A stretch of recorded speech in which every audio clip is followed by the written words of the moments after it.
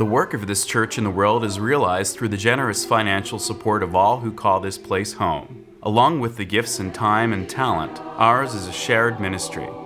You have a role to play here. Church membership is open to all. For more information, go to uusf.org.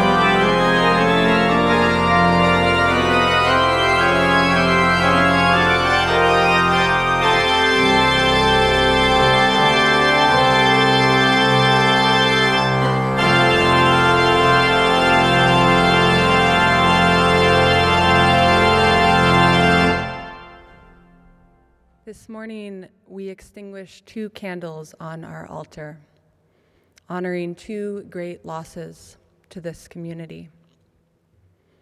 The first is for Helen Ray Hutchinson, who passed away on Monday. Ray was a member of this community and then a bookkeeper on our staff from 1988 to 2000, before she left San Francisco to spend time in her native Mississippi bayou. She was loved by many in this congregation and will be fondly remembered by her nickname, Mama Ray. Ray, you will be missed. And with a very heavy heart, we extinguish a candle this morning for Ruth Bader Ginsburg, lawyer, judge, Supreme Court justice, tireless advocate, faithful servant of the public good, who left this world on Friday evening, the eve of Rosh Hashanah. May her memory be a blessing. May we honor her work with our own. Good morning, everybody, and welcome. It's lovely to be together this Sunday morning. Welcome to those who might be joining us on live stream for the first time. It's wonderful to have you with us. I am Vanessa Southern. I'm the senior minister of this congregation, and I'm happy to be here today with Meg McGuire, who's our preacher this morning, our intern wearing the ministerial robes we have given her as she begins her year of internship with us. And also happy to be with Dennis Adams, our worship associate this morning. I also want to give thanks to everybody who is making this morning possible. For our musicians, Vanessa, Brielle, Ben, Asher, for Jonathan Silk on AV, for Shu Liang and Eric Shackelford on both of our cameras this morning. We now have 2, Joe Chapeau helping us out with chat, Thomas Brown keeping our building functioning and open, and Judy Payne for the beautiful flowers, and finally for Reiko Odelaine, who blew us away this morning with the prelude, the right way to start the day. Alex Starr, too, is someone we give thanks to. He's hosting our coffee hour, so we invite you to join us on that after service today.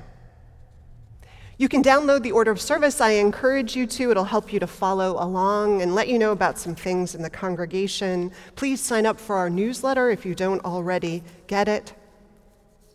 I want to tell you in advance about our offering this morning, but start with a brief story. When I was an intern at the First Church in Boston, my internship supervisor, Reese Williams, told about early in his ministry in the late 70s in Boston when the church he served burned almost completely to the ground. It happened in the night. It was an electrical mishap, but he stood there as the firemen were putting out the last of the smoky embers in the very early morning hours. And the Lutheran pastor from the nearby church came and stood with him, having heard the news. And after a while of standing there together before he bid Reese goodbye, he handed Reese and the church a check for $1,000 to begin their rebuilding from the devastating fires. This week, St. Gregory's the Illuminator Armenian Church suffered a fire also. This one because of arson. 3 separate fires set overnight in their beautiful historic community center. So our offering this morning will be for them and their rebuilding efforts, and I hope to carry over a check and hand it to them with all of our goodwill, our solidarity, and to carry forward that legacy of the Lutheran Church in Boston so many decades ago.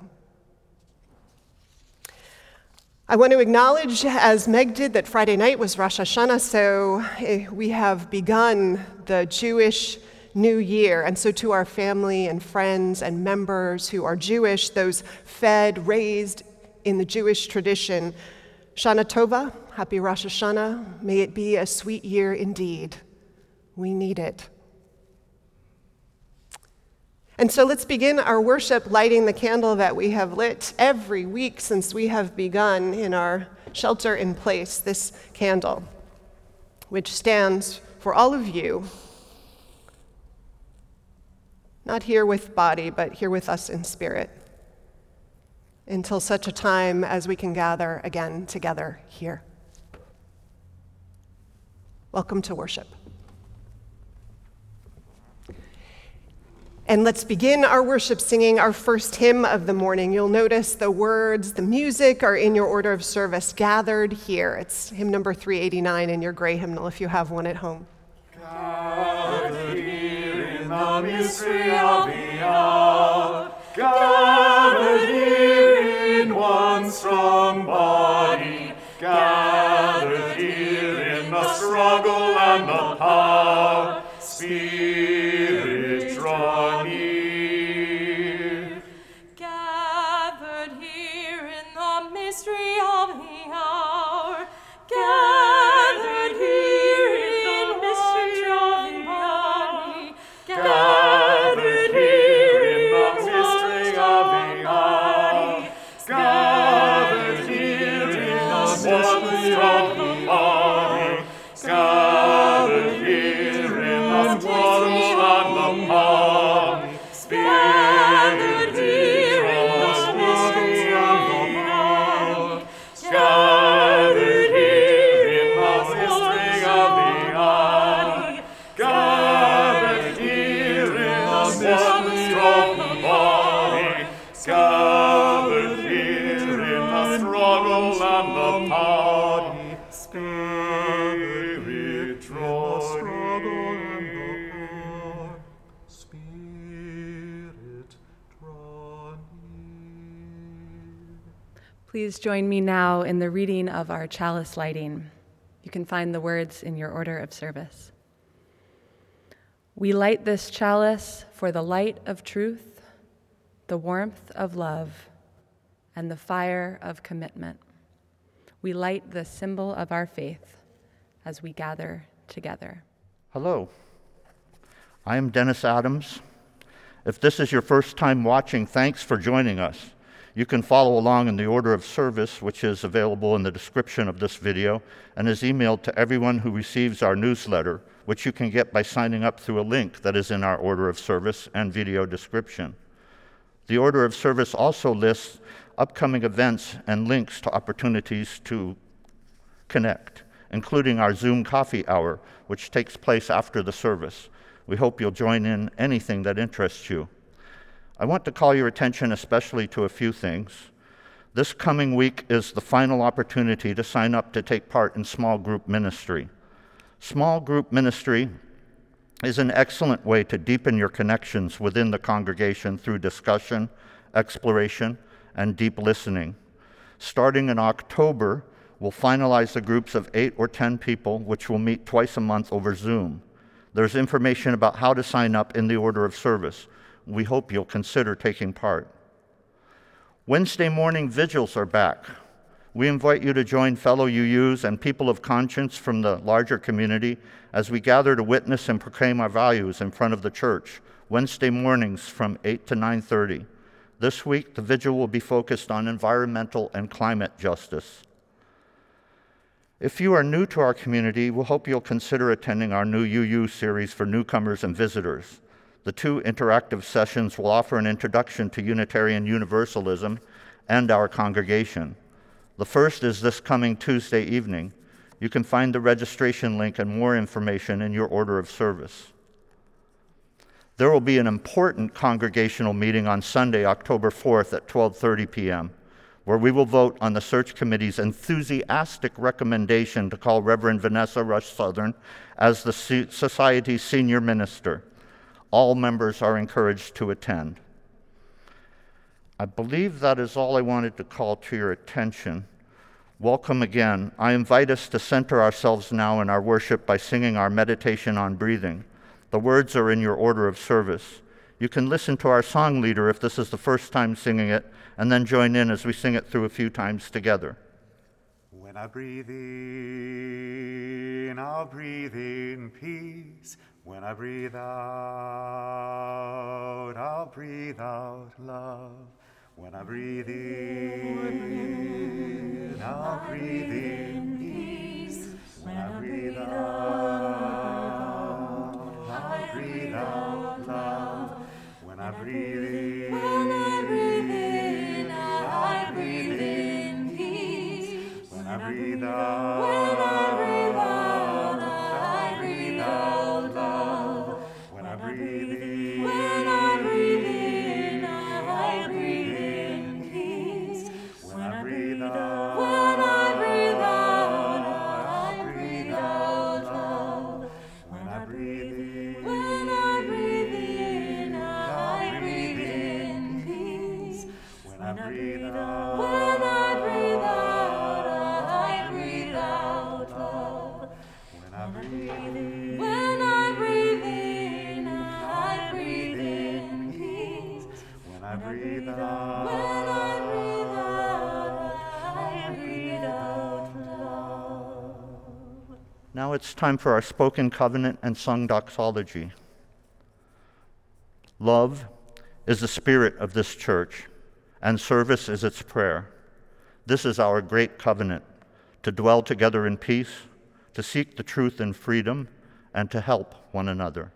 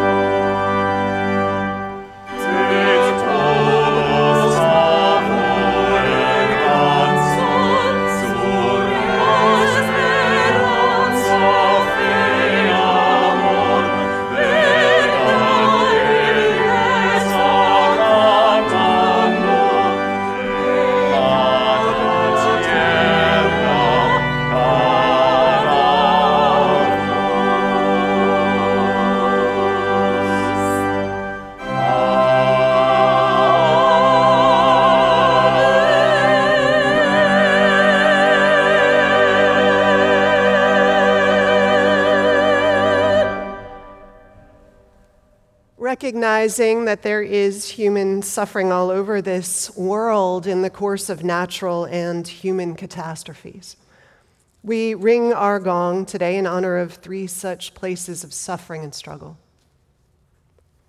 We ring our gong first, as we have since July of 2019, in honor of the 7 children who lost their lives in federal custody in our detention camps. And we let its ringing stand symbolically also for all those adults who have lost their lives in these camps, those who remain in them, many separated from their families and now infected by COVID-19 or at much greater risk of infection. We ring our gong additionally once for the losses this week to COVID-19. This last week, 41,223 people died of COVID-19 globally.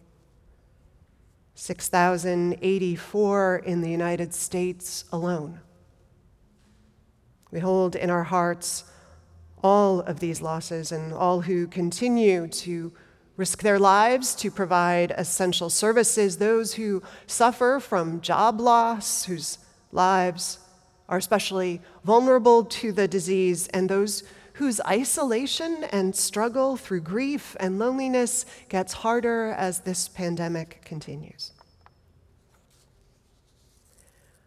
Finally, we ring our gong, holding all of the hard news of the last few weeks. Continued fires burning here and lives lost. hurricane rains and damage back east. Ongoing reminders of the reality and evil of white supremacy culture, acts of terror in all its forms, some very, very close to home. Uncertainty in our upcoming elections, in our Supreme Court and its important rulings to come. The loss of very good people from this earth, and all of our own personal struggles. For all that we are called to hold in our hearts. So may we keep all we have named and all those we have named in our thoughts and in our prayers. And may we ease the tide of human suffering this coming week, howsoever we can.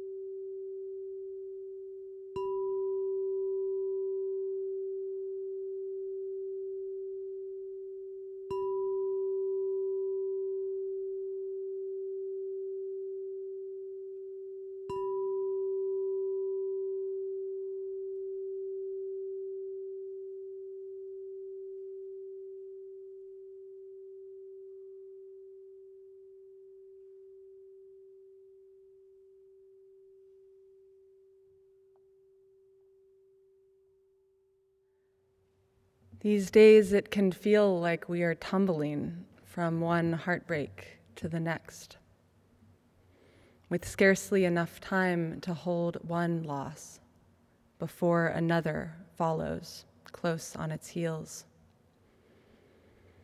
With one more loss now part of what can feel like a frantic scroll of bad news, with uncertainty deafening. If grief swells up in you this morning, may you listen to it. May you know that it is not only okay, it is essential. As we prepare to enter into a time of shared silence, I invite you to do whatever you need to do to come a bit more into this moment, exactly as it is and exactly as you are. You may want to bring your attention to what is literally supporting you right now. Perhaps it is the ground beneath your feet, or the chair or couch you sit on, the back you rest against. Perhaps it is your breath, steady still. In this sacred silence, may we honor what emerges, what is already there. And may we listen together for the love at the core of it all.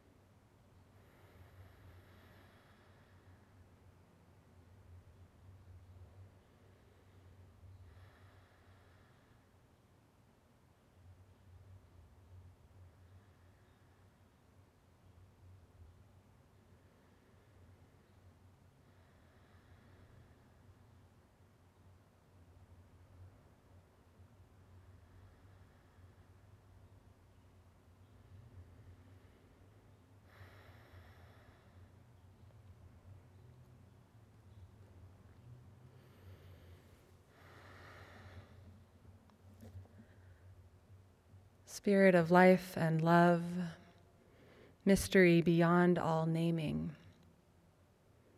As we gather this morning, may we remember, may we honor those who have gone before us, those whose struggle, whose courage, and whose persistence made the way, those on whose shoulders we rest. Entering into this new year in the Jewish calendar, may we remember that there is always room for renewal, for the world to be remade. May we breathe deeply, and may we be gentle with ourselves and one another as we carry on toward the more beautiful world our hearts know is possible. And so it is. Amen. The Lord is my shepherd. I have all I need. She makes me lie down in green meadows. Beside the still waters she will lead.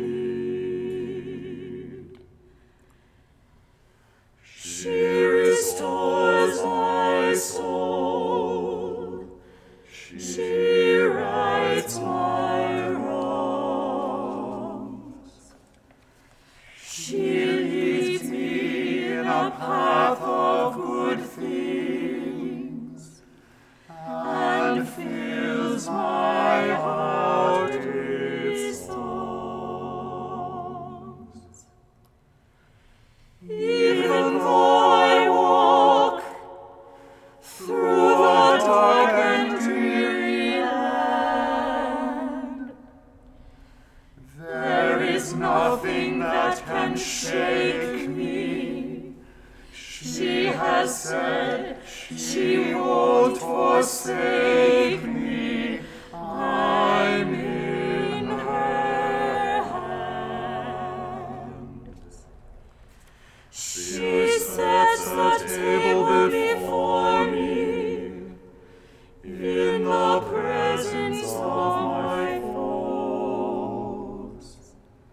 She anoints my head with oil, and my cup overflows. Surely, surely goodness and kindness will follow me all the days of my life, and I will live in her house forever, forever and ever.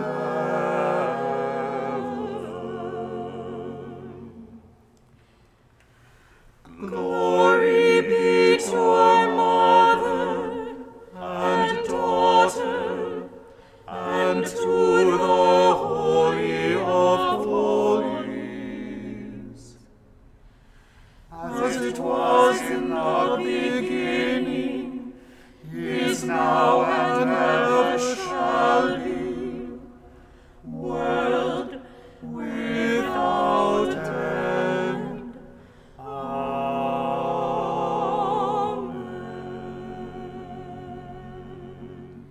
That was so beautiful. I forgot one very important special announcement, and that is to wish my mother a happy birthday. Hi, Mom. She'll be 88 tomorrow. So happy birthday, Ann Adams. It's a quiet, sunny morning in southeast Mexico in the summer of 1968. Dennis, wake up. Dennis, Scorpion, wake up. Dennis. I'm in a tent and on a month-long exploration of Mexico with a group of LRY, Liberal Religious Youth, from the State College, Pennsylvania Unitarian Church. I am 13 years old, and the voice urging me to wake up is that of our translator/guide, Jesus. As my eyes flutter open there practically in my face, as promised is a scorpion being held rather cavalierly with 2 sticks, and I freeze and let out a torrent of frankly very bad language, which it turns out was Jesus's intention all along, to learn to swear in English and to scare the crap out of me. Perhaps I'd never let on that I had a scorpion phobia. Anyway, he had removed its poisonous stinger, but my groggy awareness didn't realize that fact. The Reverend Richard Weston was our driver and youth leader, and he showed us around the country in a month-long exploration, which was nothing short of magical and miraculous. We visited the popular temples and ruins and museums and got a sense of the complexity and texture of the places, too. Our intrepid band of travelers numbered 12, plus a German shepherd in a van.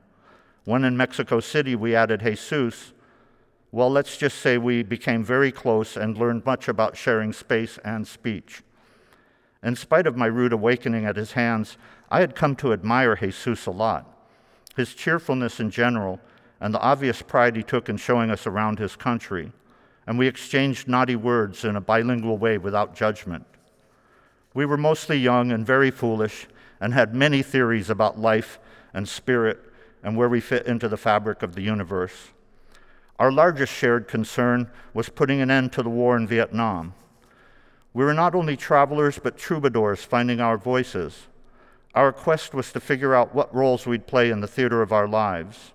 We were so playful, yet painfully mature at times. All in all, it was pure magic. My first time seeing the Pacific Ocean, and the water was so warm.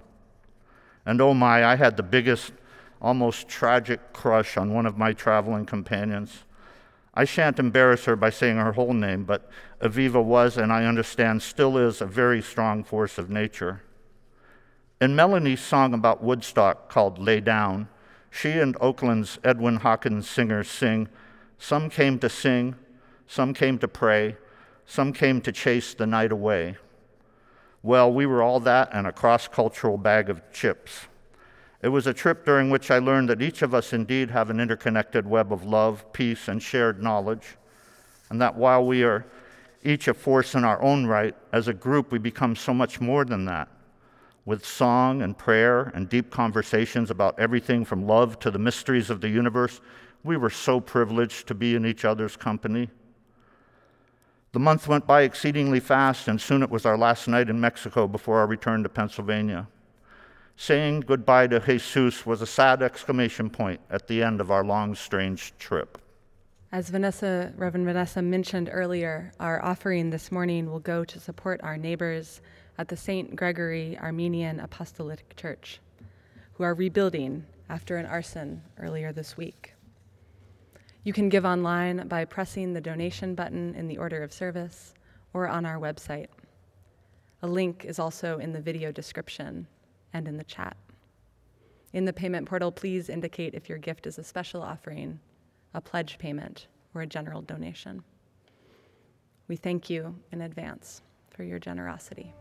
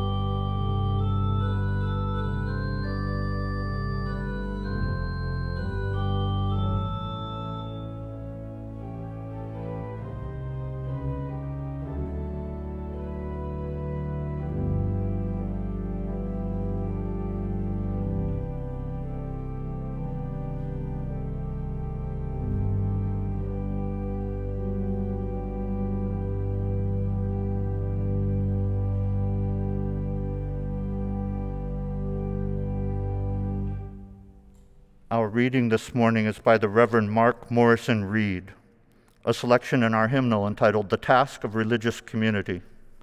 He writes, "The central task of the religious community is to unveil the bonds that bind each to all.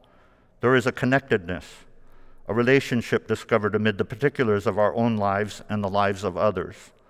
Once felt, it inspires us to act for justice. It is the church that assures us that we are not struggling for justice on our own, but as members of a larger community. The religious community is essential, for alone our vision is too narrow to see all that must be seen, and our strength is too limited to do all that must be done. Together, our vision widens, and our strength is renewed."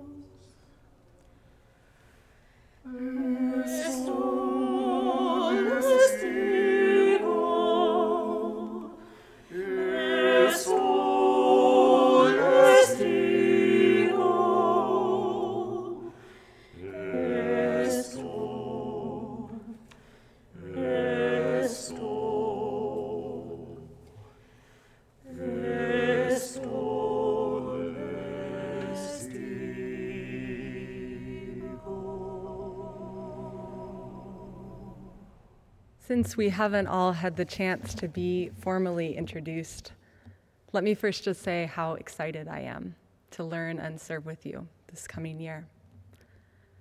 We're gonna have to get a little bit creative about how we get to know one another. So I hope you'll feel welcome to reach out and get in touch. And I'm glad to have this opportunity to share a little bit about why I'm here in the larger sense. As you may know, I had the great fortune of being raised Unitarian Universalist in a large congregation in Columbus, Ohio. And I've been asked more than once throughout seminary to reflect on what Unitarian Universalism meant for me growing up. Often I talk about the feeling of standing beside my parents and my sister in the sanctuary week after week, singing "Gathered Here" or "Spirit of Life." But the moment where something really clicked for me about what church was when I was about 8 years old, and the congregation was in the process of calling a new associate minister. The candidate, Reverend Wendy Fish, had visited our religious education classrooms during her candidating week and demonstrated herself clearly to us as someone committed to the congregation's young people, even more so as warm and fun and approachable. So I remember that Sunday afternoon when the congregation gathered for the vote to call Wendy as our new minister. I was in a classroom in the religious education wing with half a dozen other young people, ages maybe 6 to 13. And we'd set about plans to construct an elaborate blanket fort in one corner of the room. When someone wondered out loud what our parents and the rest of the congregation were up to, what were they meeting about that afternoon?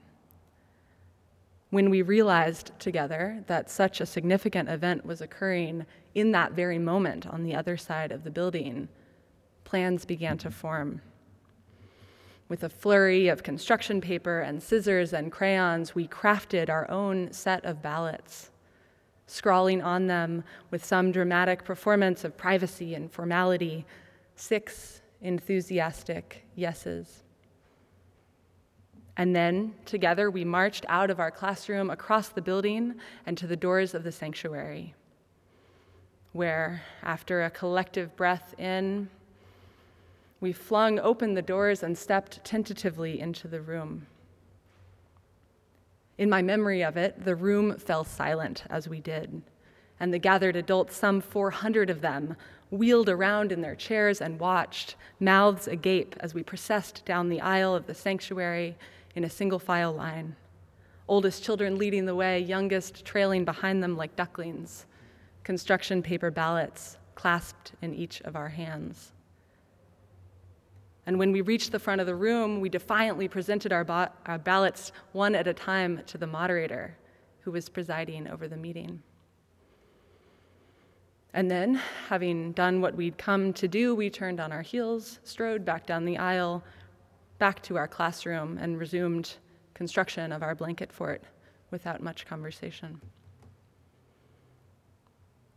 Reflecting on it years later with a dear friend who I grew up alongside in that congregation, who was also there that Sunday, we were both slightly incredulous, almost appalled at that memory.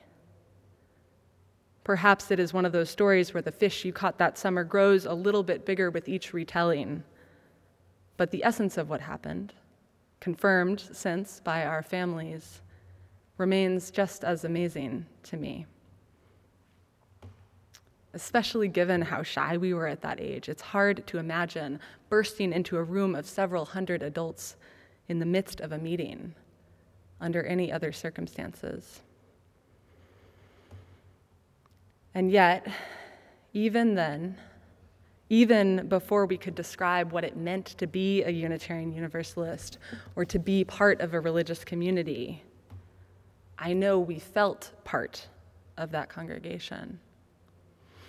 Part enough that something more was demanded of us than just passive participation. Part enough that we were pulled a bit out of ourselves. In some ways, my experience of that congregation as a young person is the purest experience of community that I've ever had. The experience stands in sharp contrast to the very earnest attempts at community building that I've been participant of since, whether they yielded disappointment or connections that hold strong still.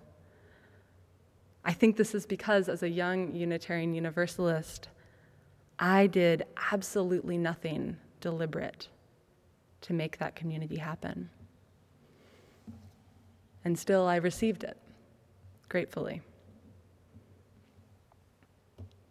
Perhaps community cannot be built through brute strength. Parker Palmer, a Quaker elder, author, and teacher, critiques the very notion of community building. For community, he argues, is not some goal we can achieve through our striving. It is a gift. a gift that much of the time is already with us. But so often it doesn't feel that way, right? Especially these days when we can't gather together as we did, when we cannot gather in one strong body as in our opening hymn, when we cannot rest in the bounty of shared experience like the one Dennis described, when even the experience of feeling the holy in the presence of 2 or 3 others, as our soloists beautifully sang in Spanish a few minutes ago, even that is complicated these days. Still, I'm not one to say that this time is so wholly different from any other, even if it is unprecedented. We know that so many of the problems we face now are exacerbated expressions of pre-existing conditions. A lack of paid sick leave, for example, on a national level at least, has already been hugely consequential for many. A lack of affordable health care, a failure to honor all workers as essential, a failure to fully honor Black life, while maybe set in sharper relief, exacerbated by the layering of crises we're experiencing. These challenges aren't exactly new. Isolation and loneliness, though themselves reaching epidemic proportions, were with us before too. Faced with this reality, Palmer's framing of community could seem naive, out of touch with the realities of disconnection, the real challenge of community in this era.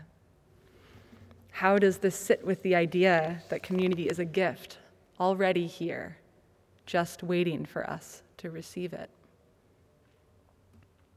But Parker rebuts. This gift is not necessarily readily accessible or even apparent. Receiving the gift is a capacity that requires ongoing cultivation. I would add, a capacity that we must cultivate together. Strangely enough, I first learned this lesson not in a religious community, but in the rough and tumble world of organized labor in New York City. I now describe my work in labor organizing as a process of accompaniment, journeying alongside workers as they navigated the many barriers that can impede or frustrate the process of organizing a union. And contrary to what I believed when I began, the most significant of these barriers is not anti-union propaganda or lack of clarity about the process, complicated as it is. The primary barrier is fear. Whether that fear is of retaliation, losing a job, a livelihood, or the ability to support one's loved ones, or sometimes the more amorphous fears of losing social connection, or a sense of security, or routine. The common assumption, embedded in so many of us, is that it is safer, smarter to go it alone. Moving past the barrier of fear, then, requires a different story. The first step was uncovering the connections that were already present. Organizers are trained to make web-like diagrams charting the relationships between people in a given workplace. I was surprised every time by the extent of the connections, even when they weren't apparent on the surface. The dishwasher's cousin had been roommates with the front desk agent's boyfriend. The bellman had gone to elementary school with the general manager. Those 2 cooks went to the same dentist. But even if there were no existing connections to be found, the task was the same. Akin to what Reverend Mark Morrison Reed describes as uncovering the bonds that bind each to all. Digging up the dominant logic that we are discrete units who interact only occasionally with other discrete units, overturning the idea that our security rests in ourselves alone, reorienting toward a vision of interdependence, connection, and collective security, reminding ourselves and each other that together we are a force more powerful than the sum of our parts. The process was slow going, tedious even. Usually, though, there was an inflection point, a moment where the logic of self-sufficiency crumbled, often for many people at once. More often than not, it followed on the heels of some kind of disruption, heartbreak, or loss. And so it is for each of us, as Palmer writes. When I flourish, it is easy to maintain the illusion of separateness, easy to imagine that I alone am responsible for my good fortune. But when I fall, when times get tough, I see the secret that is hidden in plain sight. I need other people for comfort, encouragement, and support, and for criticism, challenge, and collaboration. The self-sufficiency that I feel in success is a mirage. I need community, and if I open my heart, I have it. For me, after ambling through my early 20s far away from religious community, taking for granted, frankly, the gifts that Unitarian Universalism had given me as a young person, it was heartbreak that brought me back to the community that was already there. When my family suffered the unimaginable loss of my younger sister, then 21 years old, our community showed up in ways I hadn't even imagined I could expect. In the intensity of the moment and in the long aftermath, I could feel with marked clarity that religious community can be more than the sum of our parts. There was something different about the deft way that our congregation was able to be there, to be present in the moment when our hearts cracked open. Perhaps by virtue of our shared commitments, there was a pre-existing closeness, even among strangers. Perhaps we were already a little closer to the core of human experience together. Perhaps we had some structure to begin to make meaning of the impossible. I'm not sure why, and I'm not sure it matters. I share this because I know that such experiences of loss inevitably make their way into each of our lives. And when we share in them, when we open our hearts rather than closing them off, is when we tap into the possibility of what we can be for one another and what we can be together. Just receiving the gift, just opening to our interrelatedness is itself a courageous, countercultural act. We don't have to do anything more. But inevitably, from this place, we do.